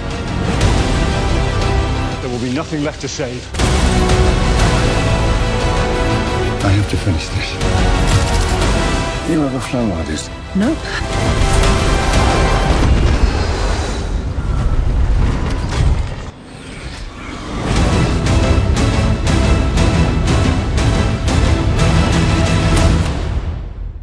You know, Bond just wants a break. You know, he's retired and he can never catch a break because the ghost of Spectre haunts him. Mm-hmm. There's that great line when the new 007 asks him if he's in trouble. He says constantly. Yeah. Yeah. So, I mean, basically this movie is tying up all the Daniel Craig loose ends. Yeah. I thought that was actually a fun aspect of the movie is it kept touching on moments from his run as James Bond, whether it was Blofeld or M or whatever. There's nice little winks throughout his run that kept on popping up. It seemed like the movie also was trying to kind of like clean up some of the stuff from Spectre, and really kind of just, I don't want to say justify Spectre, but like make it work within the continuity of it, the way Quantum of Solace kind of became more important as time went on. Or am I crazy? No, I think you're right. I mean, okay, yeah. So it was interesting to see them kind of tie that up because I don't think Spectre was that terrible, but I know I'm an outlier there. No, I don't. I don't think I don't think with any of Daniel Craig's Bonds are terrible. I mean, Quantum of Solace is whatever, but I think for the majority of them, I still think they're entertaining. Mm-hmm. I think it kind of feels like story-wise, my impression watching this one just feels like they don't know what else to do with him. Because, I mean, they've done 25 of these and most of them hinge around like the villain has a plot on how to destroy the world. And this one, whether it's they neutered it because of the correlation with the virus storyline, or if it was meant to be this way and it's just like, it's another villain on an island with a destroy the world plot. Like, we don't know what else to do with it, so we're just going to focus on Bond personally, and it's this thing in the background that's happening. So it seemed like a good decision to me. I mean, there's just something different. I agree with Corinne. I think it's because they were trying to give a definitive ending to Daniel Craig's James Bond, so they made the story a little more personal. Right. And he's also ending an era of Bond that comes at a time in film where we're wanting continuity laden in our films. All the Bonds prior to this don't really have connecting threads. They're their own pocket adventures. So yeah. And even him and M talk about it when they're like on the like boardwalk or whatever, when M's just like, they acknowledge each other, what do you think his plan is? Like, oh, probably take over the world, kill a bunch of people, like, and they just kind of laugh, like, yeah, we've been down this road so many times, like, we don't know what else to. It's like, what else do you say? Like what else do we put this guy through that's not just him saving the world again, and defeating some kind of like new weapon or technology. So yeah, fan theory: the bomb that Batman got over the bay at Gotham landed on the island now. Man, it took like 10 years to get there. Yeah. I liked the idea of, because it's on an island, where a lot of these climaxes end up in a Bond film. The idea of it just like going like, no, I'm not escaping this island this time. Like I liked that image and that idea of him around in an old reactor, and Q is trying to work him through, trying to explain to him how to activate that device that's controls from the 50s, and he just knows how to do them. He just looks at it. Yeah, he's just like, I know what I've been through this for 50 years. You know, I just remembered, I was thinking when I was watching it the second time, I kind of wish the plot was, because it's really fascinating that Safin is trying to like simultaneously take down Blofeld while Blofeld's trying to take down James Bond. And I think if the movie was more of a cat and mouse between two, like, has there ever been a Bond movie where there's like two villains going up against Bond? Like, not that I remember, with like two separate schemes. Like, I think that would have been like a fun back and forth, because as great as Christoph Waltz is, you know, having him back, he didn't get, I don't know, I thought like he didn't get like a good enough out. I thought we were getting a Hannibal Lecter type of scenario out of him, but when I did like the twist of he goes to kill him and then they connected with the virus that way, you just see Christoph Waltz limped over their dead. Like, I was just like, oh shit, I didn't see this happening. Yeah. This is interesting. Corinne, you were trying to say something, but kept on getting cut off. Oh yeah, I was just saying that, you know, I went into this movie, you know, I was pretty sure they were probably going to kill him off. But then when they revealed that he has a daughter, I was like, oh, so I guess his happy ending is going to be this kind of Dark Knight Rises sort of thing where, you know, the world thinks that he's dead, but he actually is alive, and he gets to be with the love of his life and their daughter, and he gets a happily ever after and a peaceful retirement. But then no, they kill him off, and that was just very sad. It's like, oh, after a shitty year, we can let one of, you know, cinema's most beloved characters have a happy ending. Oh, okay. It'd be great if M saw him at a Parisian cafe years later and just gave him a slight nod. Yeah, my friend Brett and I were both really upset about that. Yeah, I'm kind of wondering where their plan is to go from here, because at the end of the credits they do say James Bond will return. Oh, did they? Yeah. Oh, yeah. So I told Brett that, you know, like, give it 19 years and we'll have a what was it, Mathilde Bond movie. Yeah. I mean, if they're acknowledging like how this character has kind of like outlived his like relevance, like it's interesting that they would admit that, like, oh yeah, we have plans for what to do next. Well, I mean, I still think he's such an iconic character that he's not going to go away. But no, he's not. No. What I've always said is, and I mean, they kind of did this in this film, is 007 is really just a code name. So you can have a new person be James Bond and have whatever film you want to make. So I gotta look at it, because that's like, oh, cool, Matilda Bond, like that could be Emily Blunt Bond. Hell yeah. Or we could have Lashana Lynch continue it, because I liked her in this movie a lot. Mm-hmm. And I mean, the easiest way for them to get around that is to just make another Bond movie, but then just set it like pre-internet. Just put it back in like the 50s or 60s or whatever. Ooh, Ryan, I can finally direct a Bond movie. Yes. Can I offer not a counterpoint to Corinne's statement on the death, but like a aside on it? Is that, like, I understand how there's depression abound on that. I really liked that they killed him. Primarily because it's one of the ballsiest things I've ever seen a Bond movie do, is actively say, like, you know, this concept has run its course in over 60 years.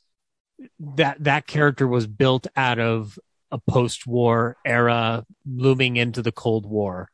It's far from relevant by comparison, and the Craig movies found a way to keep it relevant, but they were running on borrowed time in a certain sense. So, like, it makes sense that you kill off this iteration of it in a world where we have continuity. And I think they gave him a wonderful death as opposed to like, I don't think it's a depressing death. I think it's like, he's kind of like free of a lot of his pain by the end of it. Well, yeah, I mean, dead. I'd also push back. I don't know if they killed him off because of the times have changed. I read it as no matter how happy he wants to be or wants to have a life with his family or whatever the case may be, is he'll always have the ghost of whomever chasing him. Mm-hmm. And that's why he can't even go to Italy where he's retired without, I mean, I know Spectre's dead, but doesn't mean someone else isn't around that knows who James Bond is because of his exploits. So for him dying probably saves his whole family. Yeah. I don't think it's wrong to say that both of us are correct in that respect, because I'm more looking at it from a writer's analytical point of view and not necessarily the plot. But you're right.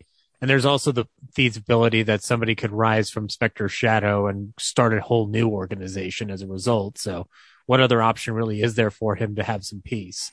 Because MI6 isn't going away, but Bond's been at the center of a lot of chaos. So yeah, and I just want to say I don't think they killed him because of that. I think it was just like, you know, they wanted to give Daniel Craig a great send off, and that's a daring thing to do in this franchise, is to actually go. And it's definitive. Yeah, so like I just think like the movie remarked on the fact that like overall the character, no matter who plays him, you know, we're kind of butting up against like, what do we do next? We're not sure. But you know, we're going to end it here and we'll see what the future holds. So it does mean that out of any of the people who have played Bond, Craig is the only one that has an actual arc, which is interesting.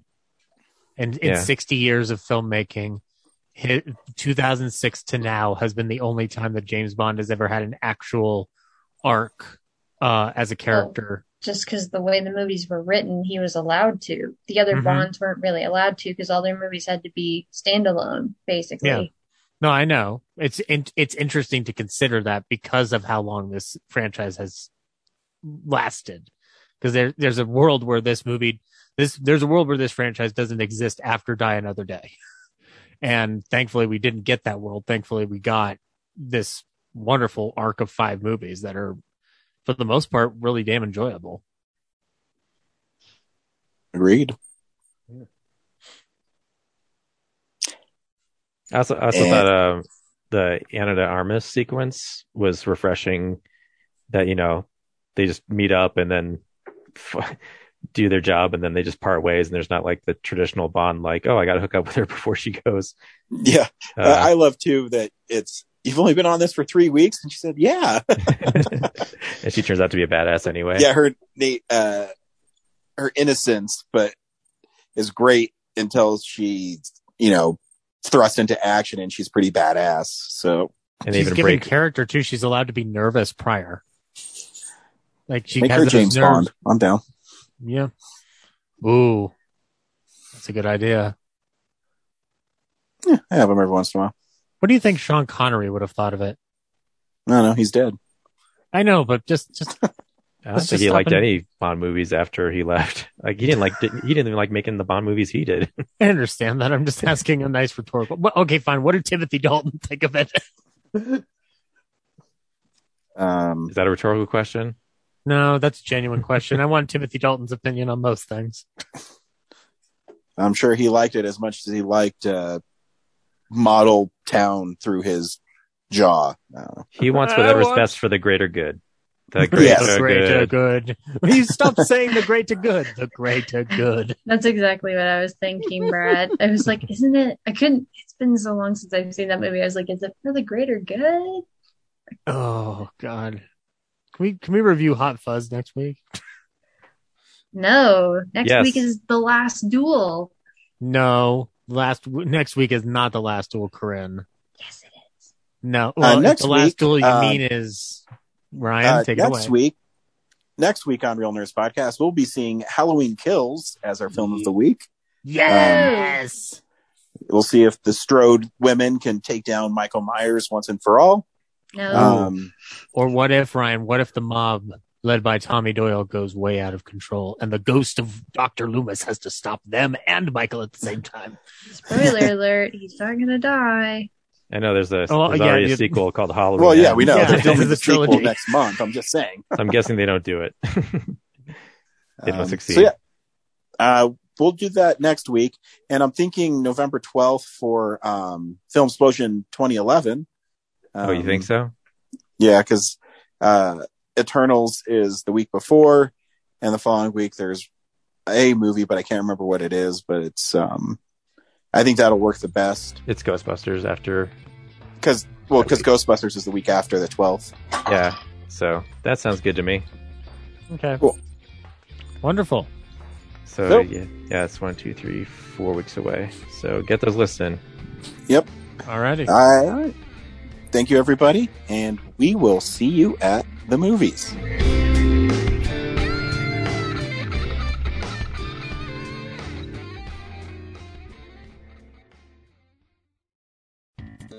Thank you for listening to this episode of Real Nerds Podcast. Real Nerds Podcast is a production of Nebulous Visions Multimedia. Thank you to Sparks Mandrill and Plan 9 Studios for our kick-ass theme song.